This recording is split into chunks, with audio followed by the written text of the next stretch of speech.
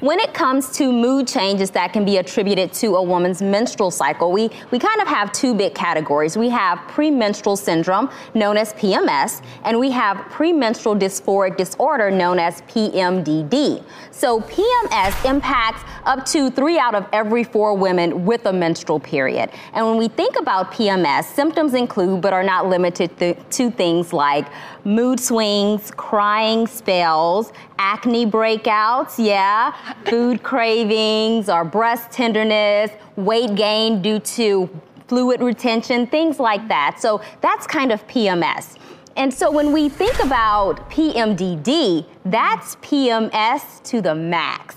So PMDD, or premenstrual dysphoric disorder, those women can have everything that you have with PMS, but additionally, they note sadness or hopelessness, anxiety or tension, extreme moodiness, or marked irritability or anger. And in fact, some women with PMDD will be diagnosed with bipolar disorder or another psychiatric illness just because the symptoms can be so similar.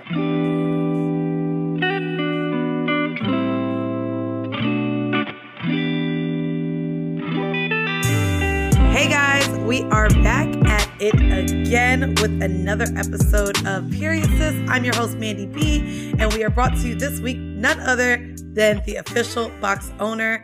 Again, I am sharing this platform to not only learn, but also continue sharing the stories of brave women, strong women, and pretty much the everyday woman. Yes, you never know what someone is going through. And this week we are going to learn about a woman who is really going through 3 different things all at once. We have talked plenty of times here on the platform about PCOS, but what if you had PCOS, fibroids, and something called PMDD? That's right. We're talking about something new today here on Period Sis. So I'm super excited to get into yet another journey and another tale of womanhood for women by women. And hi guys, today I am joined by Stephanie, who is an EMT in training. Stephanie, thank you so much for joining me today. Thank you for having me, Mandy, and thank you for creating this platform. I am going to girlfriend for a little bit because I've been following you from Horrible Decisions since 2017. Y'all are dope, and to have this podcast for us when, our health is not always front and center. It's really important, and it will always be out there in the world forever as a reference. Well, I'm just glad that you're brave to kind of, first off, to have reached out to want to share your story. I'm super grateful for that, of course. And thank you for also listening to my Hoe Ass podcast.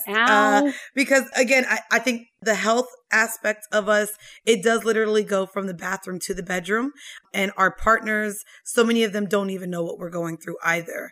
Right. And so let's start, I guess, maybe before you was popping that pussy. Let's go back to adolescence. Let's go back to maybe when you realized your cycle, your menstrual was not quote unquote normal. So, it really came down to physicals, like when they literally would ask you, when's the last menstrual cycle you had? And unfortunately, because my period, so I'll start by saying I received my first period in middle school. Okay. And it was pretty regular, I would say, up until high school. And then when I would go to physicals, they'd ask, when's the last time you had your period? And I literally would say, I don't know. Or we didn't have apps back then to track, so there was no reference point for me to look at. But it was so regular for me to not have a period that I never even thought about, oh shit, I don't have a period. Until also I got to college, where I noticed like my roommates needed tampons and pads, and I never needed any of it because I never had a period. So wait, in high school, so you went from having a normal period in middle school, and then by the time high school came, you just didn't even realize a period was not coming on monthly? Right. Can I ask a personal question? Absolutely. At this time, were you sexually active in high school? I was sexually active, lost my virginity at 16, and I stopped having sex around 17 when I got out of the relationship. Not having a period didn't scare you? Did you know that like a missed period was connected to potential pregnancy? Right. That's why I think that, I didn't like sometimes things just like go over my head, and I really Well, not didn't only that, you yeah. probably weren't educated to even connecting the two so much. I mean, I think our sex education pretty much stemmed around just, not having sex. Right. It wasn't really discussing even ovulation and when pregnancy took place. So I'm sure you just figured, well, as long as my belly isn't getting big and I'm not having morning sickness, I'm good. Yeah, and we were protected at the time, so I didn't Okay. think about like getting pregnant at all either. Okay, so you said when you got to college, you realized the people around you, all the women around you, were asking for these menstrual products on, way more often than you were. So Right. did a conversation then start with a friend before seeking medical attention? It started in the hospital, primary care. So like Okay. going to my physicals, they definitely would recommend birth control as an option to help regulate it or to start it or to at least something to appear. So because nothing was coming. So definitely in the hospital. I didn't talk about it with my friends as much, more like a mental observation, like, oh shit, they get periods. I don't. Okay, and so when you went to your primary care physician, you said that they pretty much just suggested birth control to regulate it. But Yep. was there not a diagnosis during then? Did they tell you what it could be? Were there any conversations that what all of the possibilities could be because of the missed period? I feel like I am just a product of Black women health being ignored. So I'll start there. And the diagnosis was very dismissive. And the only solution was birth control, but just kind of like, you have PCOS, birth control, you should be all set. Never an in-depth conversation about how, why, when, how to treat it, how to take care of it. Let's also monitor it in the next 3 months, in the next 6 months, in the next, like there wasn't really any follow-up either. What outside of the missed period, what other symptoms did you have? I assume you started doing some of your own research to see, even because, we go into a hospital and they just start yelling out these letters, Right. these acronyms or these big words. And we're like, okay, speak English to me. Right. So when they said PCOS, did you go and do your own research? And what other symptoms did you realize that you had as well?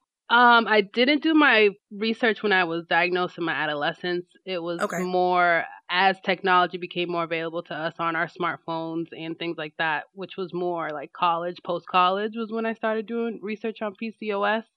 They're always going to recommend most likely birth control. They're going to tell you to lose weight. So... Oh, I didn't know. Yeah, losing weight is definitely something they're going to recommend because in my case, on the BMI scale that doesn't accommodate, again, to the Black bodies of this world, obesity is what they have diagnosed me with as well. So they're definitely, birth control and weight loss is what they recommended for treatment. Okay, so one of the interesting things when you reached out to me as well, and again, I'm not sure if there has been further research on it, but you actually mentioned something about relaxing your hair being associated as well to the disappearance of your period. Yeah. Can we talk about that? Because I know that relaxing hair is definitely something that, our community experience more younger. I don't think a lot of people relax their hair as often because we are in this natural hair embracing of our curls and kinks. But can you talk to me about how you connected the relaxer to your menstrual cycle? Well, I have to bring it back to my mother's health.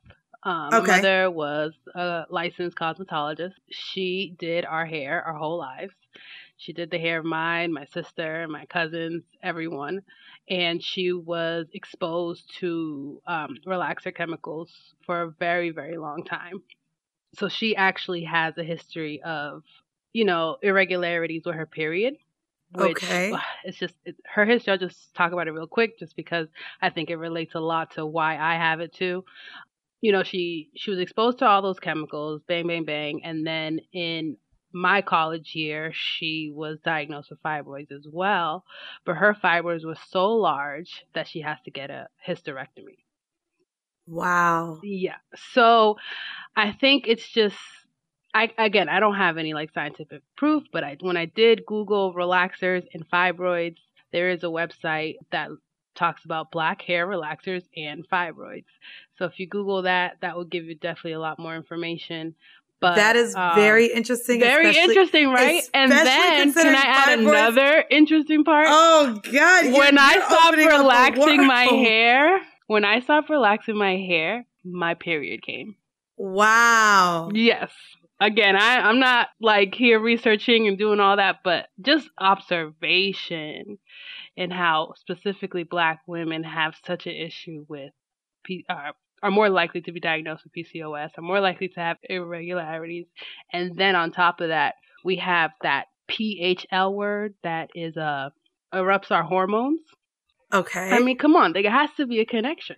No, you're right. And what's crazy too is that fibroids is linked to affecting Black women more than any other race as well. And that's why, you know, when I saw that you brought up the relaxing thing in your email, I was just like, aha. And I have heard of how toxic, you know, of how toxic relaxers are. I mean, it's literally chemicals that are seeping into your scalp. And the same way that we talk about how many toxins are even in the menstrual products and how that has affected us over all these years as well, I completely see the connection. Like, so let's get into, after your PCOS diagnosis, you kind of, I guess, got a little bit more familiar with going to a primary care physician and getting your checkups. Can you let me know what ended up showing up during one of your visits as well that led to, I guess, some more complications? During an ultrasound, probably like 2018, I did an ultrasound and they found 2 fibroids. One. Can I ask you? Well, one moment. Can I ask you real quick?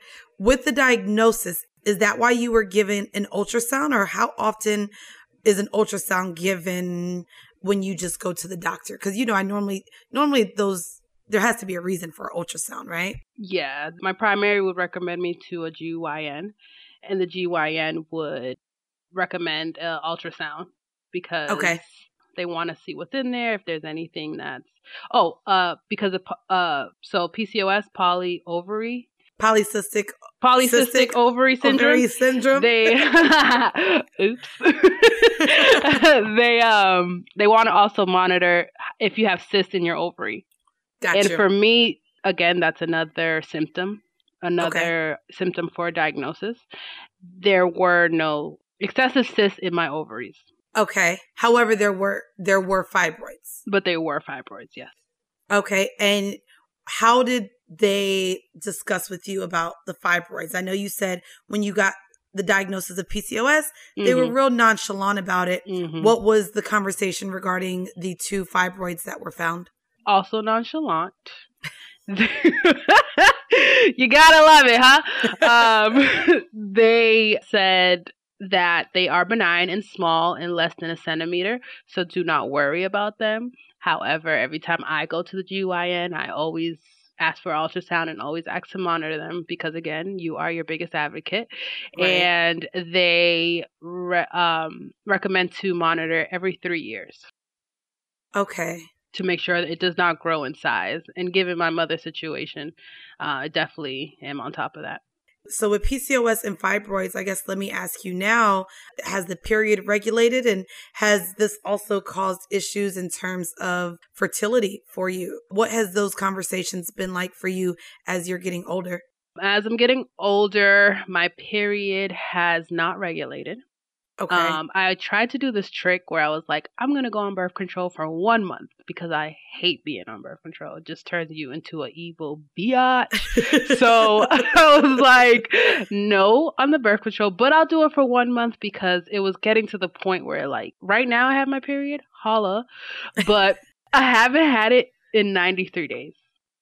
So it's like a whole 3 months. A whole 3 months.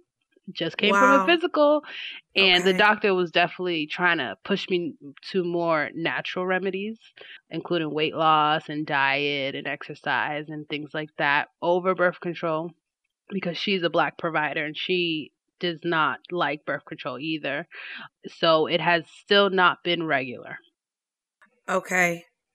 All right. So let's get into...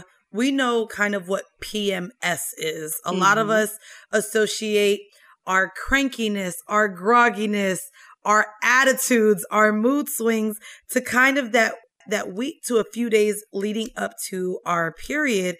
Let's talk about what that has looked like for you, who doesn't necessarily get a monthly period, but I know that you've kind of come across something not only in your therapy session, but in your own research. So can we talk about that?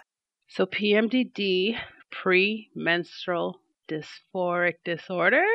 Yes. Right. How did you come across that? So shout out to my fiance. So we talked about infertility. I'm banging coochies, so we're good. Boom. But as I got into a relationship, I was single before 10 years, and then I got into a relationship. And then she noticed that I'll be good for 1 week.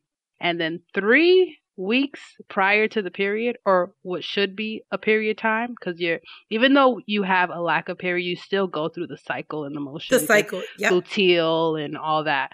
So she noticed that right before the period, I just get into these moods. And it was just like, at that time, I wasn't really doing the work for self-healing. I wasn't really doing the shadow work. I wasn't really working on myself and things like that. So I would just get into these moods where I just don't want to talk to nobody. I don't want to be bothered by anybody. My rage, when we talk about PMDD, we're talking about rage and fierce rage. Like you are pissed at the world for the most smallest things. And she notices like, why are you like this? And then just to bring it back, one day I was driving. And I was driving and I was at a stop sign and something in my mind said, you should crash the car. Whoa. You were driving by yourself? Driving by myself. Day? I literally was just with her and I stepped out to grab something from the store. Okay. And I was already in my funk for the day. Okay. And I was at a light and I literally told it was kind of like at a fork. And then I was looking straight ahead and I said, you should crash the car into the wall. And that right there was like, you need help. You had this thought just came out of nowhere. Like I had never had suicidal ideation before. Never. Okay. Now I know you said that you would have rage and mood swings, but did you feel anxiety? Did you feel depression? Were those also feelings as well? Or was it just a rage of anger? Was it everything? Everything. Okay. Anxiety, depression, rage. And this was happening on a monthly basis? Monthly basis. Okay, so... Like, so much I didn't even like myself. Like, I didn't even want to fuck with me. Like, it was bad. Because it's like PMS, but times 1,000. So you have this thought. Thank God you were also willing to just control those thoughts. Yes, thank God. What happened when you got home? Did you share? How long before you shared this thought or feeling in your mind before you decided to get help? I believe, if I'm not mistaken, when I got back to the house, I told her right away because I knew how dangerous the situation was. Right. And her solution or her suggestion at that point was to seek therapy, correct? Yes, definitely therapy. Okay. So how and when, how long did it take? Again, I know that we're in an era where mental health and therapy is so much more normalized now. Yeah. But what was that conversation like? With her? And with her and also seeking a provider for therapy. Luckily, I'm blessed, and I was employed at the time. Okay. And I took advantage of my job's EAP program, Employee Assistance Program. So they were able to match me with a licensed therapist and I had 5 free sessions. And then afterwards, I was able to have my insurance cover partial, and then I would pay out of pocket the copay. So luckily, I've always been open to therapy. I was going to therapy prior to that, but I knew I had to be a little more specific about the topic, including PMDD, because it takes over your life. Like, did you specifically seek out a female therapist? Did you specifically seek out a Black woman therapist? Like, did you go into that? And then when you did speak to her or him, once you answer that, what was the conversation like about announcing your diagnosis and what you thought the connection was? Definitely did seek a Black female therapist, and I was able to get it through the EAP program. And then when those sessions with her ended, I still seeked a female Black therapist. And luckily, I've been with her since to this day. And she's amazing. She can recognize what PMDD is. She did her research on it. She did not dismiss it as just, oh, it's all in your head or anything like that. What she actually taught me, which was a game changer for me, is cognitive distortion. Okay, can we talk about that? Yes. So cognitive distortion is just like that rap song. I can't remember the artist, but your mind is playing tricks on you. And your mind does that. And you shouldn't believe every single thought that your mind produces because it can cause you harm. In cognitive distortions, there's a list of things, but it includes like overthinking, catastrophic thinking, thinking that's all or nothing, or sometimes that something... Girl, are you reading me right now? Am I reading the room? Am I reading the room? You know what's crazy? And I didn't know the word for it. So I'm one of those like, if my ex now, I am single now, but my partner used to always ask me like, why do you think that way? So if he didn't answer my call or he was like 5 minutes late of even picking me up, I immediately went into, he had a car accident. He's dead. Catastrophic thinking. Like going into tears, like, what am I going to do? I got to go to his funeral. Who's going to tell me? Like, do his brothers have my number? Like, and it would just create these ongoing, like. And it's an avalanche effect and it gets worse and worse and worse. So you're talking to your therapist who's familiar with PMDD that you know, that is also attached to a woman's menstrual cycle. What are some tips that she gave you? Because girl, I don't know how to get over overthinking. I don't know how to get over the catastrophic thinking of scenarios in my mind. So what were some of those things to help you also get out of this suicidal ideation? For me, self-talk is huge. So when a cognitive distortion enters my mind, I immediately identify it. Okay. I talk to myself and say, that's not true. I know it's like simple. It's just like, that's not true. I thought you were going to tell me to do backflips. Say backflips. You might want to put on some meditation music. You might want to put on light a candle. You can meditate. You ever heard about fire meditation? No. You can light a candle and literally stare at the flame and think about nothing. Try to. I know it's hard because thinking about nothing is hard. Thinking about nothing is hard. But if you really train your mind to understand, like, hey, I might have some thoughts in my head that are a little out of pocket. I don't have to believe every single one of them, especially the ones that are self-destructive and could fuck up your relationships too. Because like you said, he might not have answered you in 30 minutes, but he just might be taking a shower. He might just be getting the mail. Or just looking for a parking spot. He might just be looking for a parking spot on the way to your house. So just remind yourself that not every thought is true. And also, you know what's a good thing that is part of that? What evidence do I have to back up this idea? No evidence? It ain't there. It ain't real. Oh. What evidence do I have to prove this thought? Is there evidence? Is there? Is there? Is there? Maybe not. Oh, your therapist is good. She real good. Shout out to her. Your therapist is good. I want to ask you as well, now that you're going through therapy, I want to know, because you are in a relationship with a woman, and again, I talk about too how none of our experiences are the same, what the conversations have been like with her regarding the patience, even for her to have with, dealing with a woman who is going through therapy for PMDD, who has PCOS, who, has these things that maybe she doesn't. Right. What are those conversations like, and how has she worked through as a partner with accepting it? So L's up to Libras in the world, because Libras are loyal as a motherfucker, okay? We are. They are, y'all are true angels. My mom's a Libra. She's a Libra. And y'all have a way of just being very understanding and empathetic. And that's the way she is. She has been very important in this process of beyond just PMDD, just like she is a light and life partner for me. So it's like we are trying to both aspire to be our higher selves. And with that, we have we've fallen, we made mistakes, but but we're always willing to get back up and move past it. I have to give a shout out to Lady in the Stud podcast because they do an episode on PMDD. And one time she wrote into them for me and they responded and gave some answers back to her to like how as a partner I can support you as you have PMDD. So that's amazing. I think.